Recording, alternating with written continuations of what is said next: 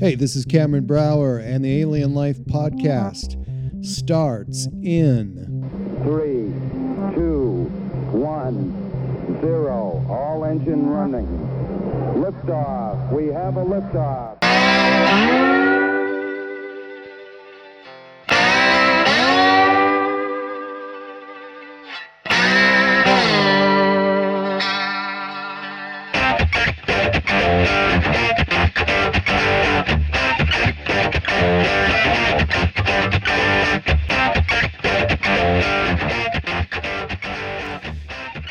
Hey, welcome to the podcast. This is My Alien Life, and I'm Cameron Brower. Thanks for having me. Check out my website, please, at www.myalienlifepodcast.com, and you can get our latest download at iTunes, Facebook, Twitter, and, of course, Podbean.com. That's podbean.com. I appreciate everyone finding me on social media, and please email me your stories, photos, anecdotes, comments, whatever you'd like. Maybe you'll be on the show and one day sharing your story. My email is cambropod, CAMBRAUPOD @gmail.com, or you can find links on all my social media outlets, including the website.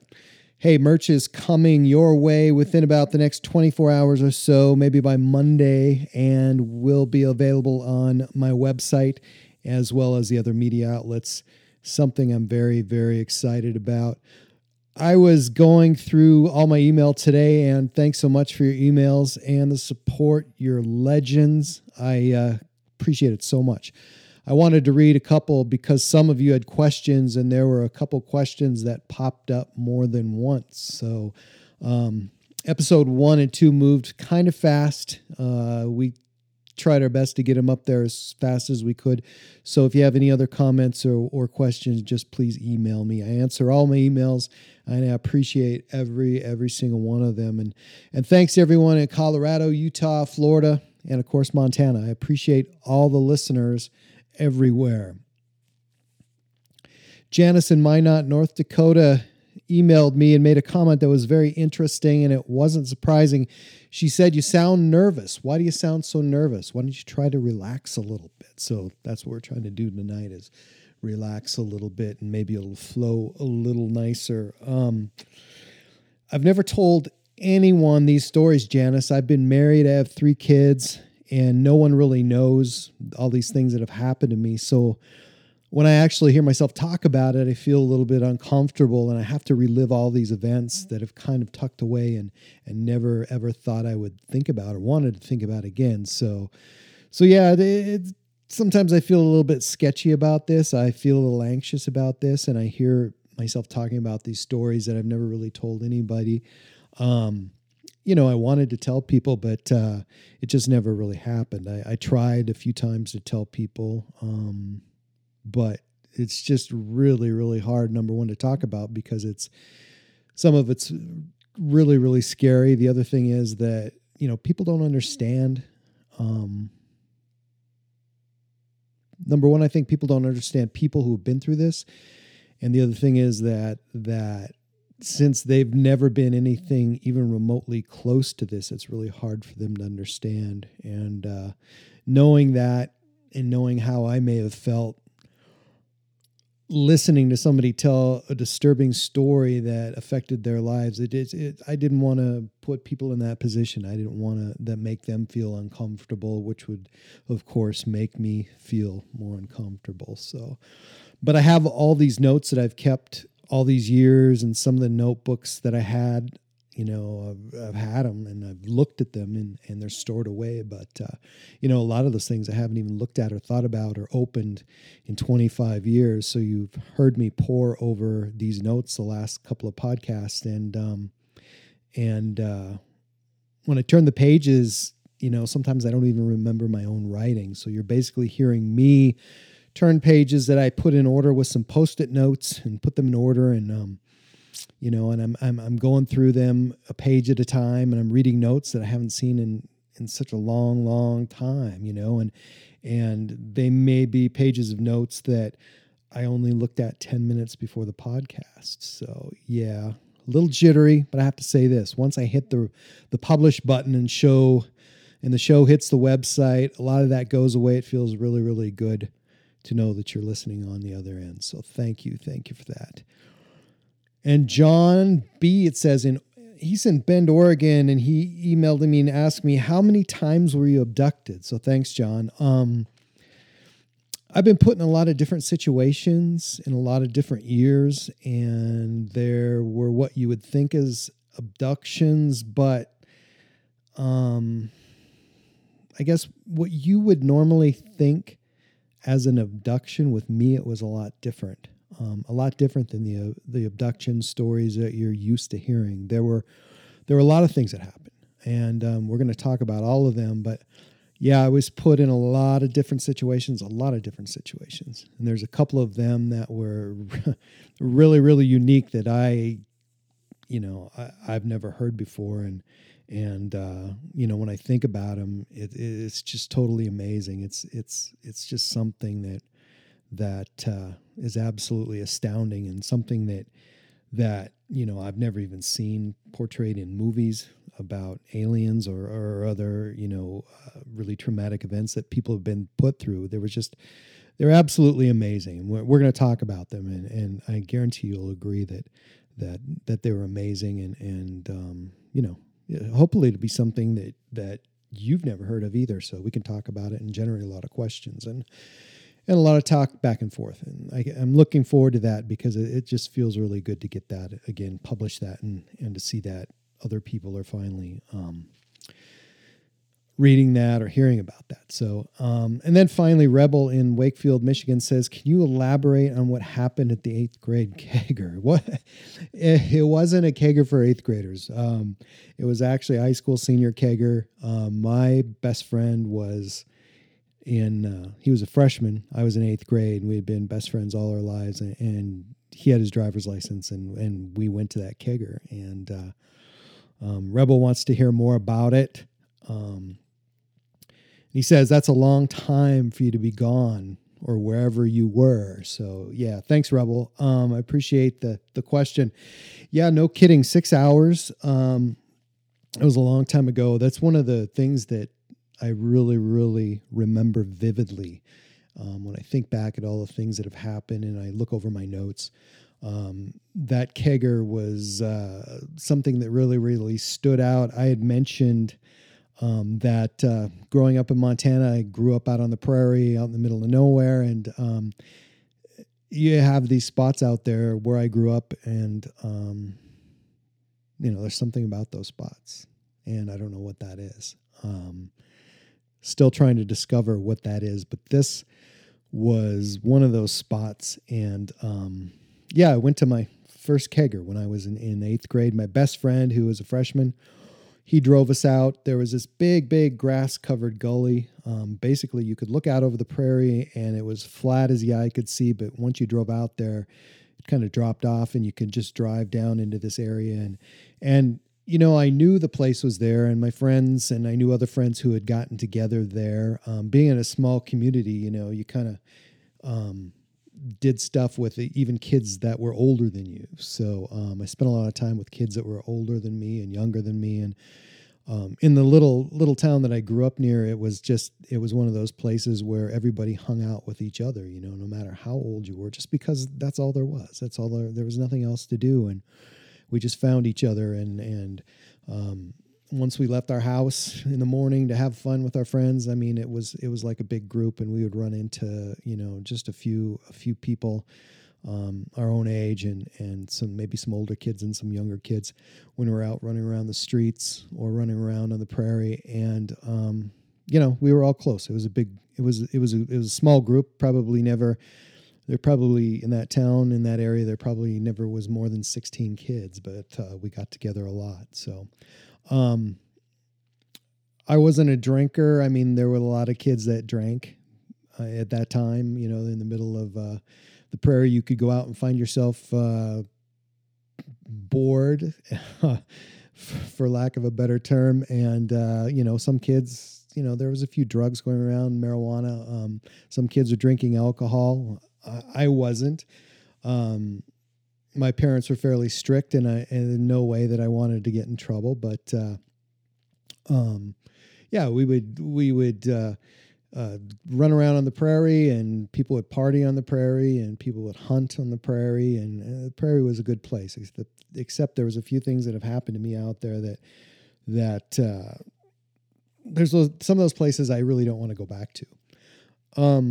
So yeah, I found myself at this kegger, and there was just a few people there. I wasn't going to drink, and never had drank before, and went down and sat by this fire, and it was a really nice fire they had there, and you could see that this fire pit had been there a while because it's made out of some pretty substantial rocks, and there was a bunch of wood that looked like it had been piled there for a long time, and it looked like it was pieces of old buildings that were boards were probably torn from long time ago, and were laying out on the prairie, and all these guys and girls went and picked up all this wood and having this nice fire, and there's a few cars parked down there, and the front ends of the cars were kind of facing the fire, and yeah, it was a nice place. Not too many mosquitoes. That time of the year, it was spring, and I was just kind of found myself sitting on the only rock there, looking at this fire for a few minutes. I don't know how long I was there. I don't really remember that part, but there was this guy that was from my hometown. His name was Eric, and he was always really nice to me, and he had his own truck, and I think Eric spent most of his time driving back and forth around the small towns in our county, and he had this truck that I imagine he probably put together in high school shop. It was really painted nice, and he came over and asked me how I was doing, whether I was drinking or not, and I said, well, I don't drink, and he says, yeah, you probably shouldn't drink, and so we talked a little bit, and he goes, do you want something to drink? And I said, yeah, no, I can't really have a beer. I'm not going to drink beer. And he goes, I think I have a grape pop in my truck. So I said, yeah, that'll work. So we walked over to his truck, and he opened the door, and there was some music going on, and one of the vehicles had the trunk open, and somebody I knew was probably playing music. It was probably an 8-track tape player, which was pretty awesome back then. And so Eric grabs me this pop from behind his seat. It was a grape soda. And, if I remember that it was warm, it was warmer. The grape soda was warmer than the outside temperature by a lot. So nice to have something warm in my hand. It was kind of cold out, and I was only wearing this sweatshirt, and had this jean jacket on over that, and it just wasn't really warm. So I sat by the fire, and I remember cracking open that grape soda and just sitting here watching the fire and taking a drink. It felt pretty good because it was warm, and I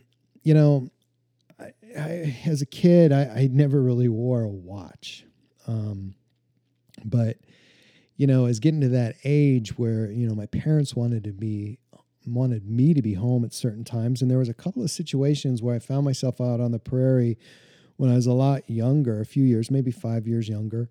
And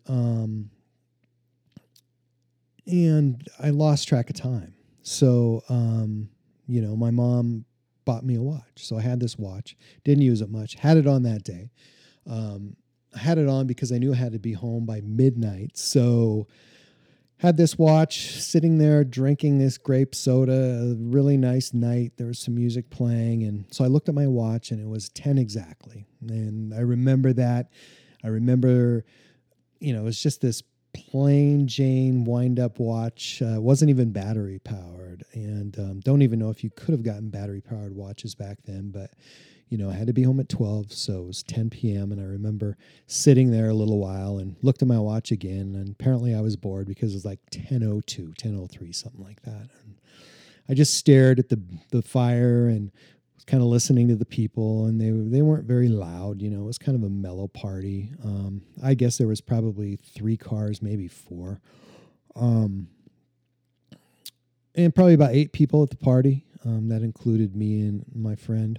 I was sitting there, and everyone's standing to my left there. And I remember a moment where I just took the sip of the soda, and I just faintly taste the grape. And then there was like no sound at all.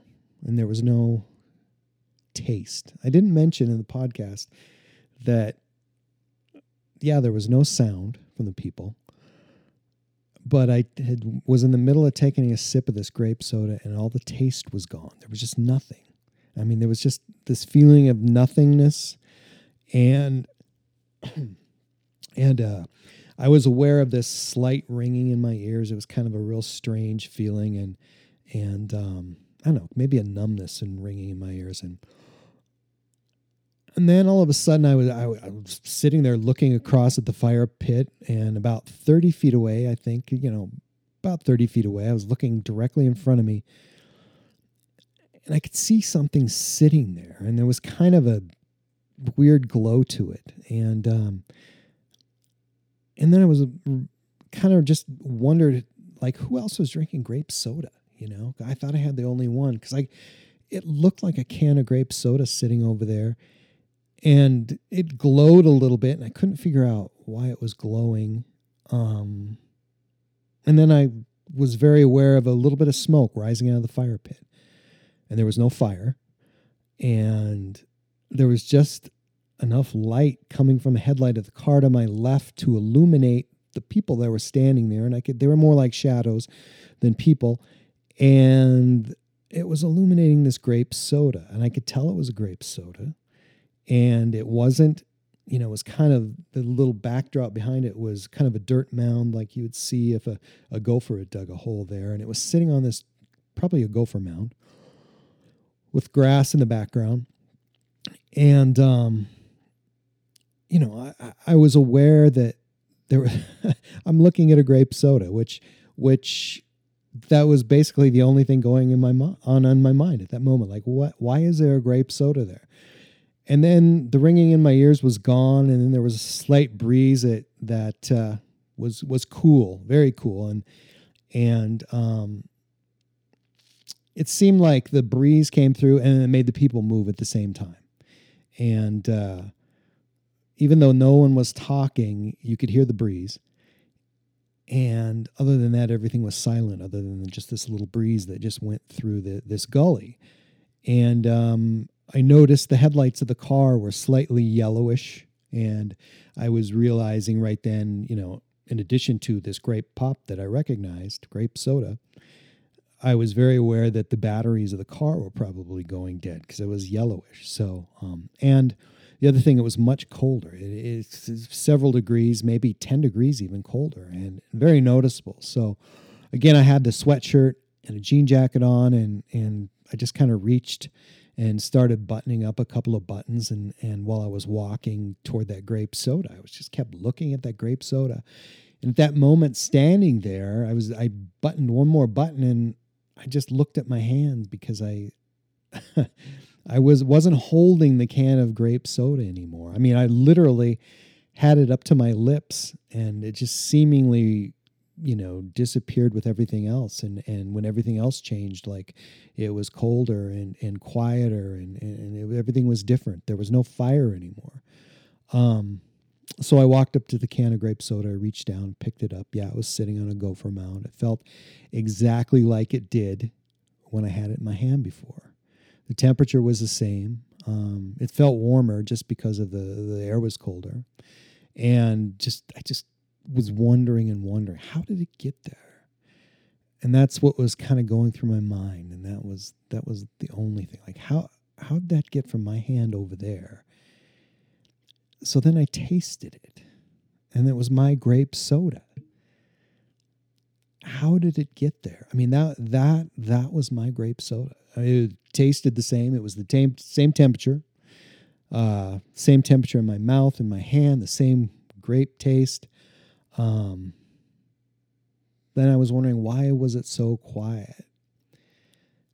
Why was it so quiet? What was different, and what changed, and what, there wasn't a lot in my mind other than the soda, but the quietness and everything was different. I think I was stunned. I just really had no way to process, literally a night and day difference from when I sat down on that rock and took that sip of soda to the time that I reached down and picked up that soda and took the second sip. Things had changed. So then a couple kids moved. I could kind of hear it wasn't really talking, but I was aware that they were over there moving. And then they were getting into the car, and a couple of the kids were leaving, and it made me think of my watch. So I looked at my watch, 3:45. It was 3:45 in the damn morning. I don't remember, even at that short point in my lifetime, ever being up till 3:45 in the morning. I just thought, oh my God, how could this happen? How could what happened? How could this happen? So, this was before drugs and things like that, and things that could happen, bad things that could happen to good kids. Had no idea. And so I yelled to my buddy, Scotty, where are you? So, Scotty. So he yelled back at me, and it's like, he yelled, it's almost 4 a.m. We have to get out of here. And why didn't you wake me up? And I was like, why didn't I? It wasn't comical then. I mean, I was scared, because I knew that I was going to be in trouble. So he's asking me, why didn't you wake me up? And, we had only been there like 5 minutes. So I really didn't know what to say other than I was scared, and we needed to get back home right away. So we jumped in the car. We weren't very far from town. The car started just fine.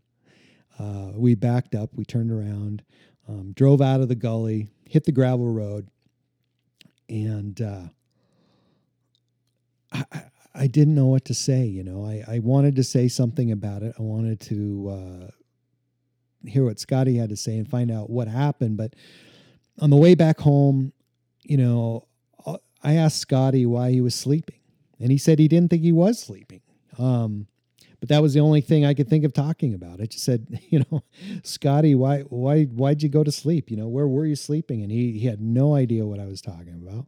He said he wasn't sleeping. I think he told me he was leaning against the hood of his car and he was talking to somebody. And that was it. We never talked about it again. I wanted to talk about it. I kind of brought it up, or not really brought it up, but I made segues and conversations that I could basically jump into that conversation, but I couldn't jump into that conversation. I don't know why. It didn't have anything to do with fear. It just seemed like nobody would be interested in that, even though I thought about it over and over and over again. I always thought about it, but I didn't think anybody else would be interested in it. I wondered thousands of times what could have happened, but I just couldn't have that conversation. So 20 minutes later, walked into my house undetected. My parents had no idea where I was, and got into bed and started dreaming. I think I started dreaming.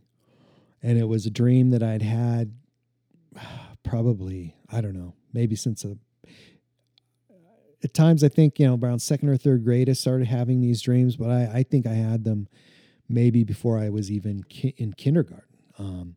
The dream was I'm in this room, and it's just fairly square, no features to it at all. And there's no light in the room. There's no place I can look at on the walls, or there's no lamps, or there's no light in the ceiling, but it's very bright in there, and overly bright. And it's turquoise. The walls are this turquoise. I can't even explain the turquoise color. Like really, really, really tacky paint that maybe somebody in their 70s would have painted their house back in the 1970s, or painted the inside of their house.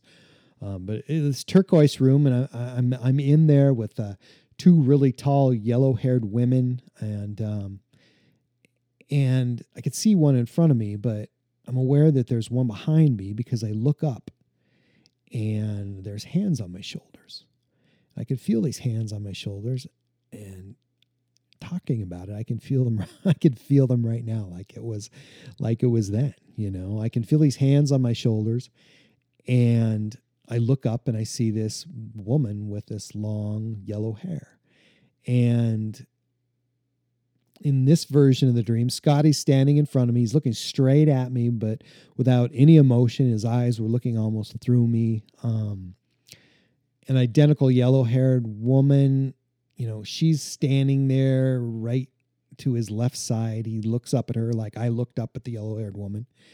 I have no recollection of that these women were wearing clothes. The one standing next to Scotty was holding something that caught my eye, and it's that damn grape soda. There's a grape soda in the room, and the yellow-haired woman is fascinated by it, looking at it. And, I remember thinking, and maybe think it could have been in a later similar dream. Is it a he or a she? I think they're yellow-haired women. But at times I seem to drift in and out of the dream as I try to determine what kind of woman this was, if it was a woman.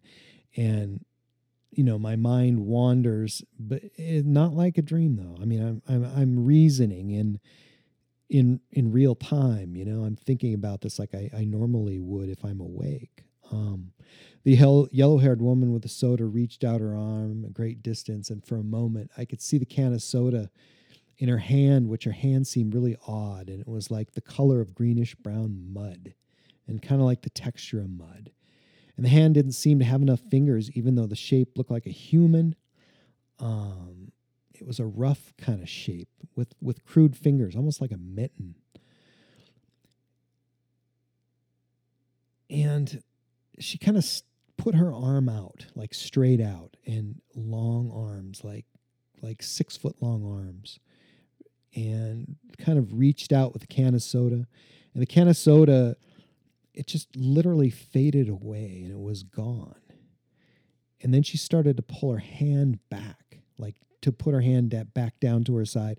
And there was some kind of resistance that she was pulling against, and that resistance finally let go, and her arm and her hand jerked back at the same moment, and there was this audible plopping sound. And that's a sound that I heard in other dreams, and it's a sound that I can hear right now. It's very familiar sound. And I don't really remember being amazed by a disappearing can of grape soda. I do remember the ringing in my ears, and the room began to feel really, really dense, like we're in water, like body temperature water, but there's some kind of resistance all the way around my whole body. But I can breathe fine. I mean, I can breathe, For a minute there, I felt like I was afraid to take a breath because maybe I was in water. But no, it was just some kind of resistance that every square inch of my skin was being touched. And hard to explain, but yeah, almost like I was in water. Then the walls of the room became rounder, and the color turned to that same greenish brown, greenish brown mud that the color of the yellow-haired woman, really her hands and her arms. And the woman in front of me, suddenly, she started to blend into the wall color, with the exception of the hair. I mean, she just blended into the wall color. Everything in the room, including these two women, were the same color. The room was the same color. The women were the same color, other than the hair. And the one in front of me started disappearing into the wall, or if it was like almost she was color blending into the wall and fading away, except her hair was still there. That bright yellow shiny hair that wasn't really hair at all. It was yellow. It looked familiar. I'd seen it before, or maybe seen it later. I don't know.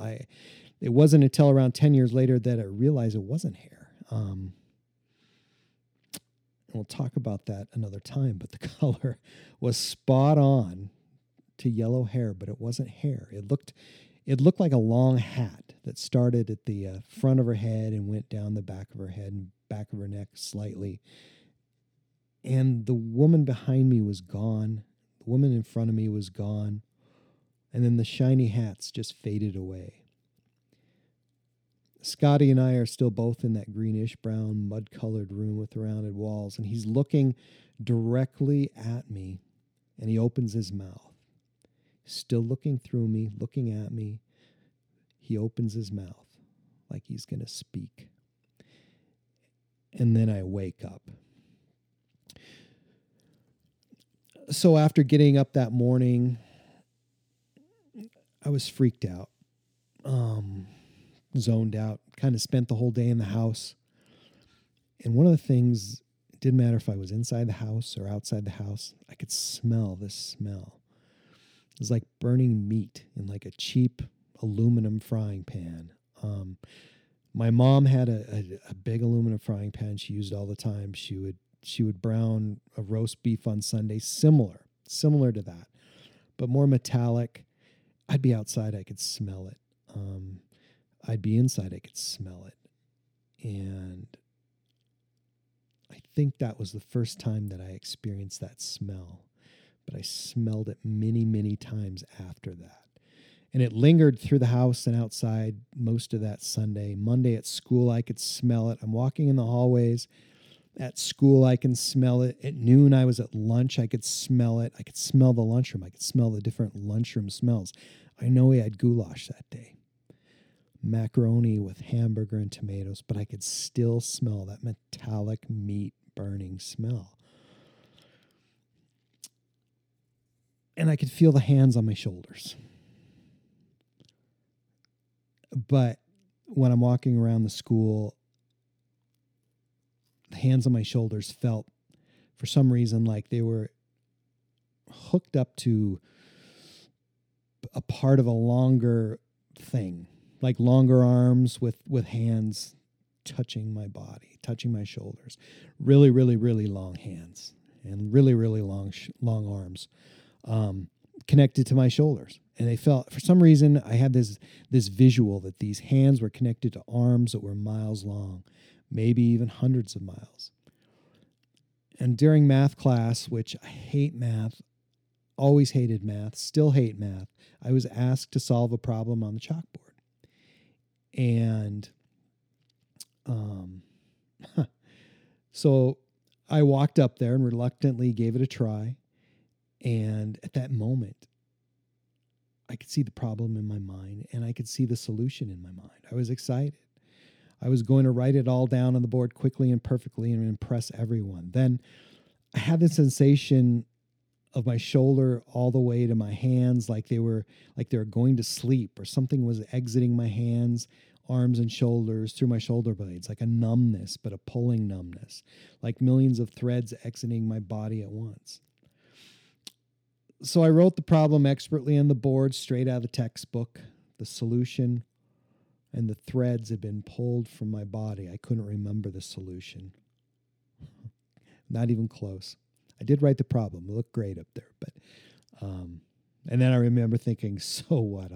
I'll never use algebra again.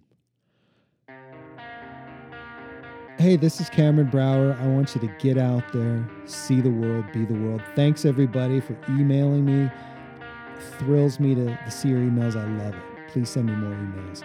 Send me more show ideas and send me your photos, anecdotes, comments, whatever you'd like. Maybe I'll have you on the show. I'd love to have you on the show. I'm sure you had a great story. Check out my website, please, at www.myalienlifepodcast.com. And of course, you can get our latest download at iTunes, Facebook, Twitter, and of course, podbean.com. Thanks for having me, and see you next week for another My Alien Life podcast.